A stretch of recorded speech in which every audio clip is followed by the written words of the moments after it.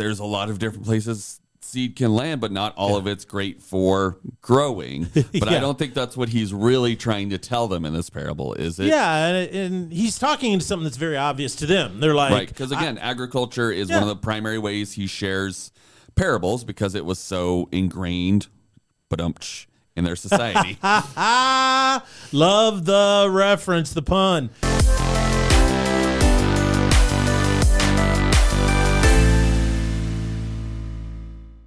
Ladies and gentlemen, welcome to the Salty Pastor Podcast, a podcast dedicated to helping you learn and grow in your faith. We are here to help you strive towards greatness in your journey of faith and have a lot of fun along the way. We want you to know what you believe and why you believe it, because that will ultimately make you a strong, powerful, not easily swayed by the culture person, but instead someone who is grounded in their faith and in the truth of God's word. My name is Jesse Mayer. I'll be your host, but we cannot do the Salty Pastor Podcast without the Salty Pastor himself, Dr. Douglas Peak. So good to be with you, everyone. I'm just really excited about this series. We're really digging into the parables over the course of the next 4 months. And I think at the end of this, particularly if you make a commitment to stick with it, you're going to really have a sense of the point and purpose of the kingdom of God and why you've been invited to be a part of it, and how it impacts your life in a dramatic way. So go on this journey with us and the Salty Pastor to gain some unique historical, philosophical, cultural insights into the power of the parables of Jesus. And so we're going to do this together in order for you to grow your faith in Christ.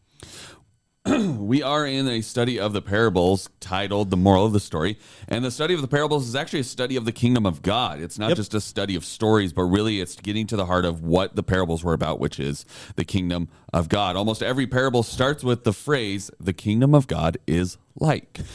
And so you can tell what it's really about. The more you study the parables, the more you discover the nature in the essence of the kingdom of God. We started with the parable of the weeds because the parable describes how the kingdom of God works, and then the kingdom of this world and the kingdom of God both coexist on earth at the same time. Yeah, right? And one of the things that parable illustrated for me and why I thought it was good to start there is because it basically answers the question, why does God allow evil to exist here on earth while his kingdom of God while his kingdom on earth is growing? Yeah, and I think that's a number, we discussed that during the application section of that's a number one argument against Christianity is like, well, if God was so powerful and God was so great, then why is he letting these things happen? Mm-hmm. And he addresses those things right there in that parable. Because he has a moral reason, and the moral reason is superior, and that is that it would uproot and injure the faith of all of those who are just discovering. So anyway, now we're doing, last week we did mustard, real small ones, but the really powerful, mustard seed, leaven, hidden treasure, costly pearl. Those were all about value, and so I thought those were really good ones, talking about why it is so, important to value the kingdom of God. So these parables really pointed out that value and why we should be seeking the kingdom of God with all of our heart, right? Mm-hmm. We should pour everything we have into living in the kingdom of God. So that's a quick recap of the 5 that we've covered so far in the last 2 weeks, Pastor. Which parable are we covering this week? Well, this week it's going to be the parable of the soils. We're still in Matthew chapter 13 and Luke 8. They're kind of synoptics, meaning parallel passages talking about the same things with a little different flavor or different style due to the audience. Luke was writing a chronological layout of the history of Jesus to everybody. Matthew was particularly interested in speaking to Jewish people, his brothers and sisters, fellow Jews, and convincing them that Jesus was the prophesied Messiah in the Old Testament. So it starts there in chapter 13 and begins with verse 1, and this is the parable he tells. Now that same day Jesus went out of the house and sat by a lake. Such large crowds gathered around him that he got into a boat and sat in it, and while all the people stood on the shore. Then he told them many things in parables, saying, a farmer went out to sow his seed. As he was scattering the seed, some fell among the path, and the birds came and ate it up. Some fell on the rocky places where it did not have much soil. So it sprang up quickly, but because the soil was shallow, when the sun came up, the plants were scorched, and they withered because they had no root. Now other seeds fell among the thorns, which grew up and choked the plants. Still other seed fell on the good soil, where it produced a crop, 100, 60, or 30 times what was actually sown. He who has ears to hear, let him hear.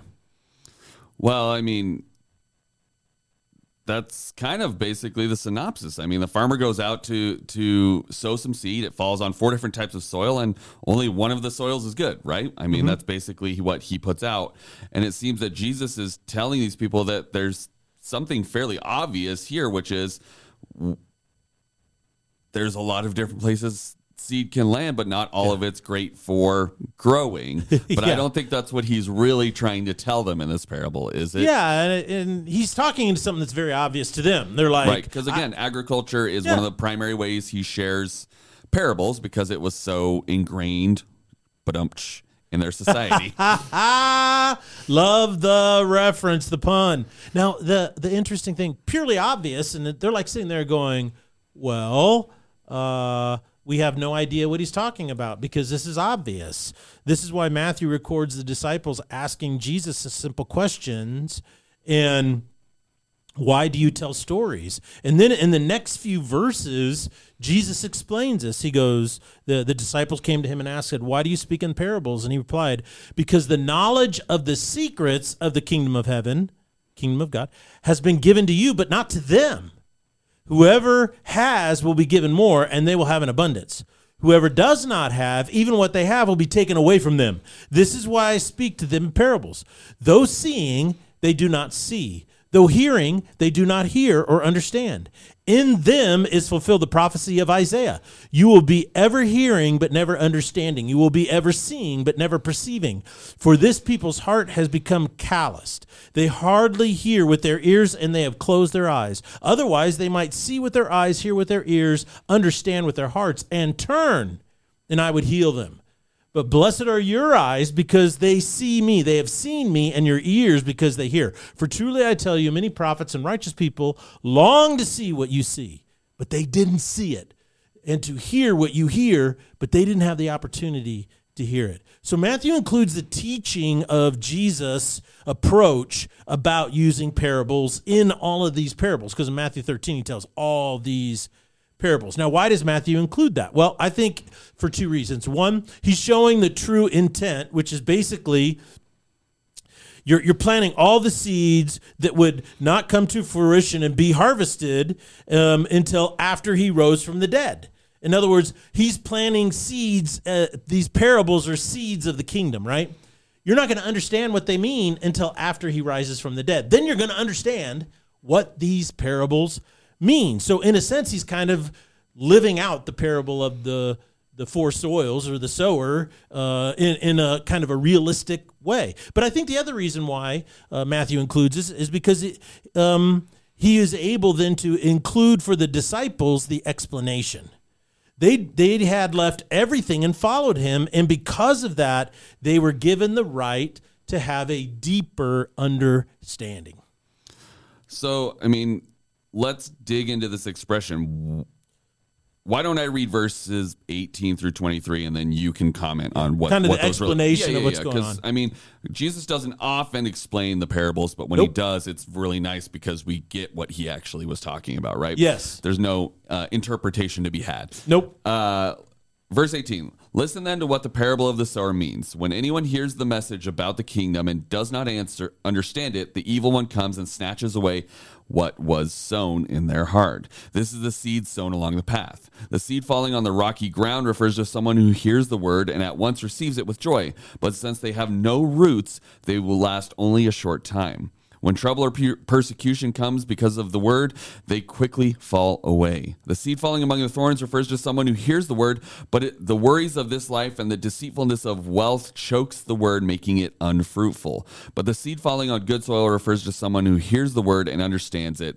This is the one who produces a crop yielding 160 or 30 times what was sown. So let's address the historical context. You know, the vast majority of people, as you said earlier, were involved in agriculture and food preparation. I mean, that was the vast majority of your time investment each and every day. Now, there were a very, very small percentage of people who were wealthy enough to pay other people to gather food and prepare the food for them. But this is extremely rare.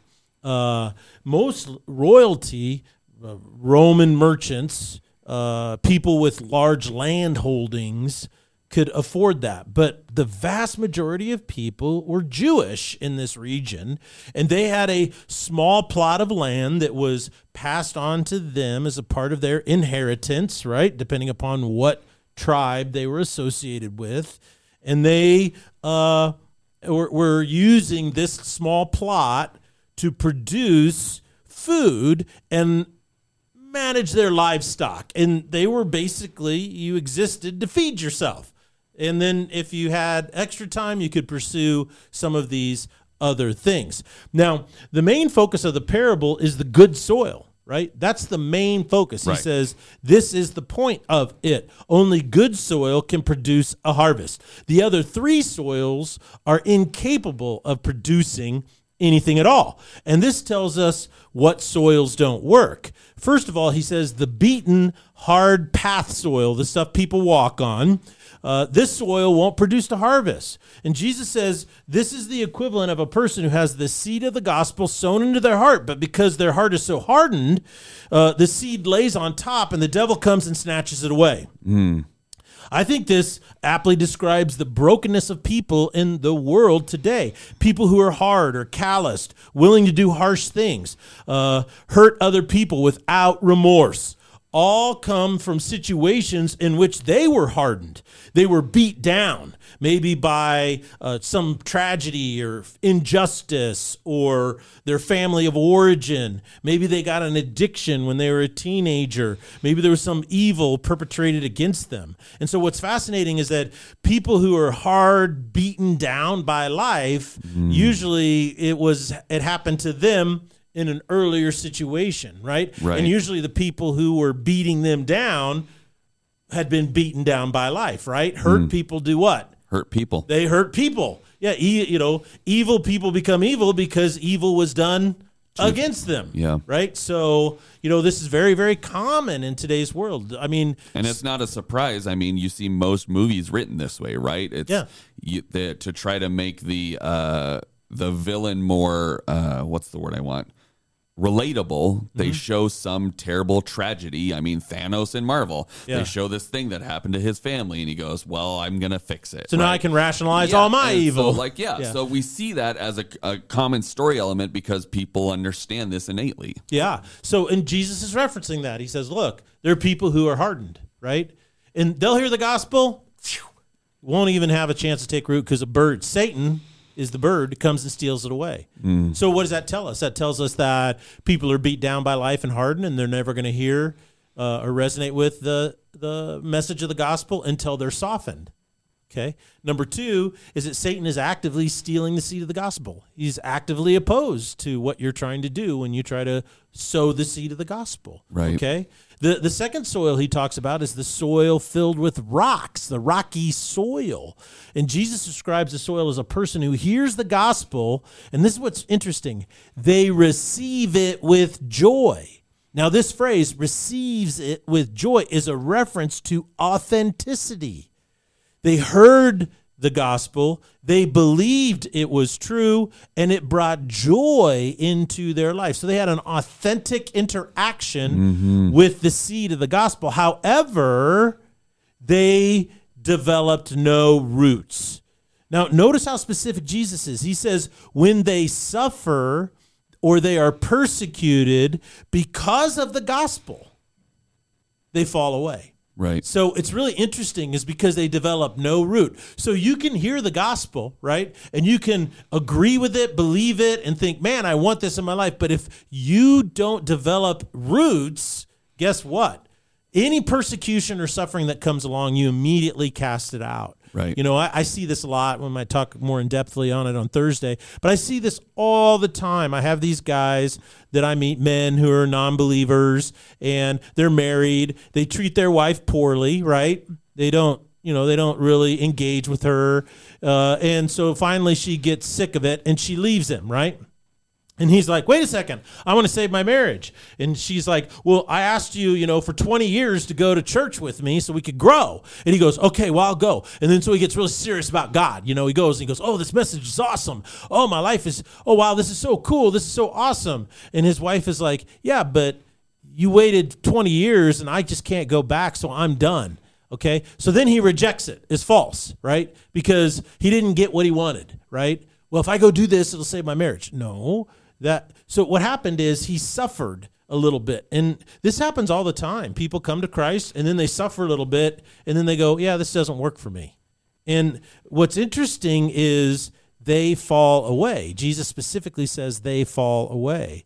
Then the third soil he talks about is this, weedy soil. Okay, the final type of soil that won't work in any way, shape, or form is weedy soil. The gospel is heard, it is believed, and it actually takes root. Okay, it starts to grow. However, something happens. Jesus says the weeds, which are the worries about life or the anxiety of life and the deceitfulness of wealth, choke it out. And what it is about the worries of life and what is it about the deceitfulness that easily comes from wealth that chokes it out. These are the four types of lives that people, I think, are living today. And this is why the gospel is having difficulty growing in America, right? You have people that are deceived by wealth. They think, oh, this is really going to make me happy and I'm going to pursue it.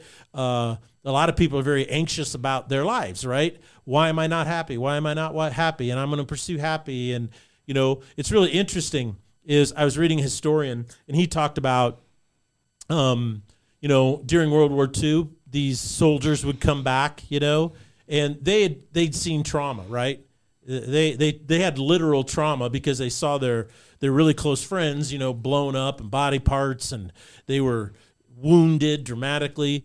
They came back, right, with all this trauma in their life. And he says, now compare that to today, right? And you have these teenage and 20-year-old men and females who have a breakup from a bad relationship, and they call it trauma. I have all this trauma in my life. Right. Why? Because this guy broke up with you? And so he said, our definition of trauma has changed so dramatically, and we throw it around. People say, well, I have relationship PTSD. And they're like, that starts to sound a little crazy to me a little bit, And so the point is that we are increasing the anxieties of life, not decreasing them, even though we're more affluent, more at peace, more wealthy than we were during World War II. Right. Then we have people living lives where they want to follow Christ, but they're so shallow. And so as soon as a storm comes through, it just, any suffering or any persecution, right, they fall over. I see this happening all the time in social media. People go, Jesus loves me, I love Jesus, and we're out here to help love people, da-da-da. And then someone says, well, you guys don't like LGBTQ plus people. And then they're like, oh, and they fold like a cheap deck of cards, right? They just fall apart. And then you have other soil, there's no depth to that. No one will stand up and say, well, maybe encouraging people in this lifestyle isn't good for them.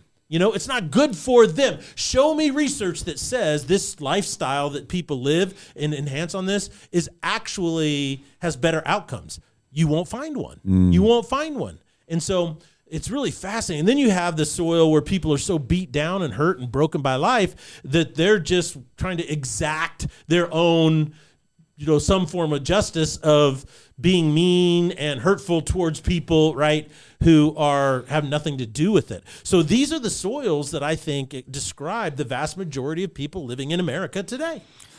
Yeah, I think, to comment on a couple things you brought up there. One, this everything is a trauma thing. My girlfriend who has a master's degree in psychology and counseling, she also gets a little peeved when people overuse the phrase trauma and misuse it, because she's like, I've seen real trauma, and I know what that is. You are not dealing with that. You are not dealing with real having trauma. a bad day. You're having a bad day. So yeah. I will they say got that- your order at the restaurant wrong is not a trauma. Yes. So there's, and you're causing people who have suffered real trauma to not be able to get the help they need, because everyone and their dog has had a trauma these days, according to the world. But just discussing these three major points that he brings up. I mean, this hard path, this hardening where people's hearts, I mean, that's where we get the softening of hearts phrase, right? Is because you can really see when someone's just not open to accepting anything, whether it's good, bad, the truth, or the best gift in the world. Yeah. They just close down, shut down, and will not participate. Yes. And that is a form of somebody's life that does occur. And I would say at some point, there's a lot of people that go through that, even in the best lives. They will go through a moment where they are just unable to hear anything, right? Sure. The soil filled with rocks is, that's almost the saddest one, because it's like, you see the joy that they have it.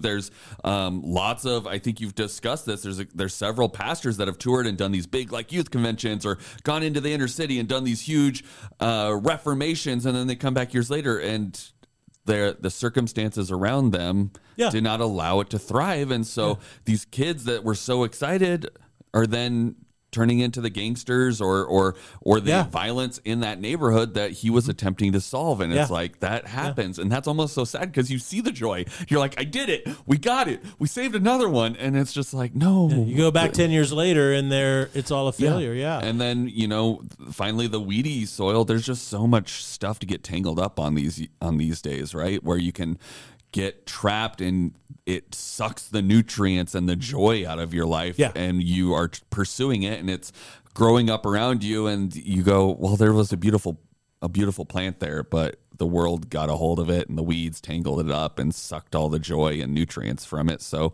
it stayed small or it died. Yeah. And I think that's what's hard, is because, the whole point of this basic parable is this, and that is the biblical principle of good soil. So let me ask you a question. The obvious goal for anyone who's living off the land, let's say you're living off the land, is to have a really good crop, right? A high yield crop, because the yield of your crop determines how hungry you're going to be in the off season, right? You want to be able to have a lot of produce come out of your garden and your field. So today, the majority of people who live in America do not pursue high yield crops. We let the farmers worry about that, right? Right. What do you believe we pursue above all else in our contemporary American society today?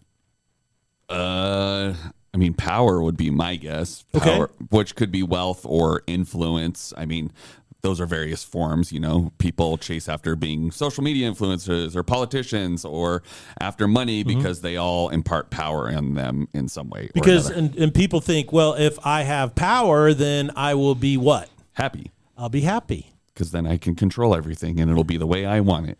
And so when people say, like, when they make a hard decision, they, like somebody who's going through divorce, sometimes one of the partners will say, I just need to be what? Happy. Right. A lot of people are like, well, I lost myself. I'm in this toxic relationship. It was traumatic for me because I lost myself and I don't have any happiness. I have no joy. So what I think our society is pursuing, power, wealth, relationships, sexuality, all these things are a path to self-fulfillment. And what we mean when we say I need to feel self-fulfilled, my authentic person, discover who I am, is all about happiness, right? We use that term. I'm just not happy. And so our happiness meter tells us whether we're self-fulfilled or not, right? Right. And especially among young people. If I feel good and I'm happy, then that means I'm my real self, but if not. And so let me ask you, let me do this as a little thought experience. Instead of a high yield crop that Jesus says, let's use the primary pursuit of our society today, self-fulfillment and happiness. How does the parable of the soils now fit with that goal? Well, I think it's extremely relevant because listen to this. If your goal is to be self-fulfilled or a happy person, right, joyful person, but you've been hardened by life, will you ever hit your goal? No. If you're bitter, if you're unforgiving, guess what? Hurt people do what? Hurt people. That's right. So you spend your day trying to exact some type of a cosmic justice for what happened to you in a universe that not only doesn't care about you or even that you exist, but you're trying to get it from people who had nothing to do with your calamity. Like reparations, this whole notion of reparations for anything, not just previous ethnic, like what they called chattel slavery, but there's this concept of reparations for everything today. Right. Something bad happening, I need reparations for it. And so what's amazing about that is that's this thing is I have to exact justice from people who had nothing to do with what happened, and I may not have even suffered from that situation, but I have to have it. And that just goes to show that Jesus says when the seed of the gospel is dropped on that heart, what happens to it? It just shrivels up and dies. Yeah, it's dead, yeah. Satan steals it because you're more interested in hurting other people, thinking that that'll bring you fulfillment. Never will happen. You guess what? If you want to achieve self-fulfillment and you want to be happiness, the second soil, you will never achieve that goal if you're a shallow person. What is the one thing that everybody says, regardless of their religious background or anything, and say, well, you got to do the work, right? Right. They're always telling everybody now, well, you got to do the work. Well, what does that mean? What does it mean? Do the work. What work am I supposed to do? Well, when you actually go, it's just a truncated statement that basically means this, and that is that you got to quit being such a shallow person. Right. Years and years ago, this 18-year-old young lady came in to speak with me, and she was having a really, really difficult time. And so her mother said, why don't you go talk to the pastor? You've talked to everybody else. So she came in and she sat down and she said to me, I broke up with my boyfriend 9 months ago and I just can't find any purpose and I don't know what I want to do. And I'm just so depressed because I don't think, my life really has any value to it. And so I asked her, I said, well, how do you feel about God? And she said, I don't know. I mean, do you know who God is? Well, my parents are religious. And I go, do you care? I mean, and I said this, well, you kind of have to answer the question because that's what brings your life value. And all these other questions happen. And she said, okay, whatever. And then she got up and left. So then later I was talking to her mom and I said, well, how did it turn out for your daughter? And she said, well, she was kind of confused because she didn't know what having a relationship with God had to do with what she was going through. And I just said, I know it's so shallow. People can't even connect the basic dots. Right. It reminds me of a video I saw on YouTube, which is hilariously funny, but is totally inappropriate. And that's why I'm extra salty today is that, there's this woman who has a nail in her forehead, right? And she's talking to her husband. And she says, I always have these headaches and everything. And he goes, well, that's because you haven't. She goes, stop trying to fix it. Stop trying to fix it. He goes, well, if you just pull the nail out of your head, you wouldn't. Stop. You're always trying to fix everything. I just need you to listen to me. One of the problems I have is I always snag my sweaters every time I put them on over my head. He goes, if you just stop doing that. Just listen to me. and it's kind of funny. It illustrates how men and women miscommunicate all the time. But the point is that everybody, in my opinion, is so shallow today in our world today. They're walking around with nails in their heads or in their feet, and Jesus says, I took the nails, so let me take the nails out of you. And they go, what does that have to do with my happiness? And it's just like you will never, ever, ever find joy, authenticity, or self-fulfillment if you're a shallow person. You have to get out of the shallow into the pool. Fluff is not enough. You cannot survive being a functional idiot your entire life when it comes to the most important questions of who you are and why you exist. Was that salty enough? No, I think that was great. Now, the third soil that I think he really talks about is the number one thing that robs self-fulfillment. The number one thing that robs you of joy is what? Anxiety and worry. Anxiety and worry will steal it. And most of our anxiety today comes from a deception that wealth can take your anxiety away. I knew a guy years ago. He lived in Omaha. And what a lot of people don't know about Omaha, that's where Warren Buffett lives with Berkshire Hathaway. A lot of people don't know this, but Omaha has old money and a lot of it. Okay. And as a town, it's really a nice town. It's well taken care of. It's super clean because they have a ton of money. Well, he worked for Big Brothers Big Sisters, which is a charitable organization that goes around and helps kids that are underprivileged by hooking them up with a big brother or big sister to do stuff with. And he said he was in charge of fundraising for that entire region in Omaha. And he said, so he would go around to benefits and stuff like that. And he goes, what's really interesting is wealthy people always went to the benefits, right? Because it was kind of like a social status thing. You'd go to the thing and he goes, but then when he would meet with them, he said, I found something so interesting. He said, people who inherited their money, the old money, were the stingiest people I ever met. He said those people would show up, they'd drink the champagne, they would hobnob with everybody. They wouldn't give a penny to Big Brothers and Big Sisters. He goes, then I would go talk to self-made millionaires and self-made billionaires, and he goes, those guys would write massive checks. And he said what was so interesting about it is they would always say, he asked, why are you so generous? He goes, I'll just go make more money. Now listen to that. That is so critically important. You see, their faith was not in the money they had. Their faith was in their ability to make money. So their faith was in themselves, not in this external objective thing. People who inherited it, their faith was in what? The money. And so they were deceived. I have to hold on to it. That's the only way I can stay happy. But guess what? It creates so much anxiety and worry in their life. They're never happy. Right. They're not generous. They're mean and nasty. And a lot of these wealthy people, these we call them Nepo babies now, I guess. They're the most messed up, mentally insane people you'll ever meet. Why? Because of the deceitfulness of riches. So the final thing is this, is Jesus says, this is good soil. And I have one point to make on this that I think you should consider, and that is one that most people overlook. Jesus bases his determination of good soil on what it actually produces. And in America, we tend to translate that as personal growth. Oh, the seed is planted in me, and I have this harvest of fulfillment and stuff like that. But this is not the point of the parable. It is not the point of the parable. Jesus isn't talking about you achieving self-fulfillment or even achieving the fruits of the Spirit in Galatians chapter 5.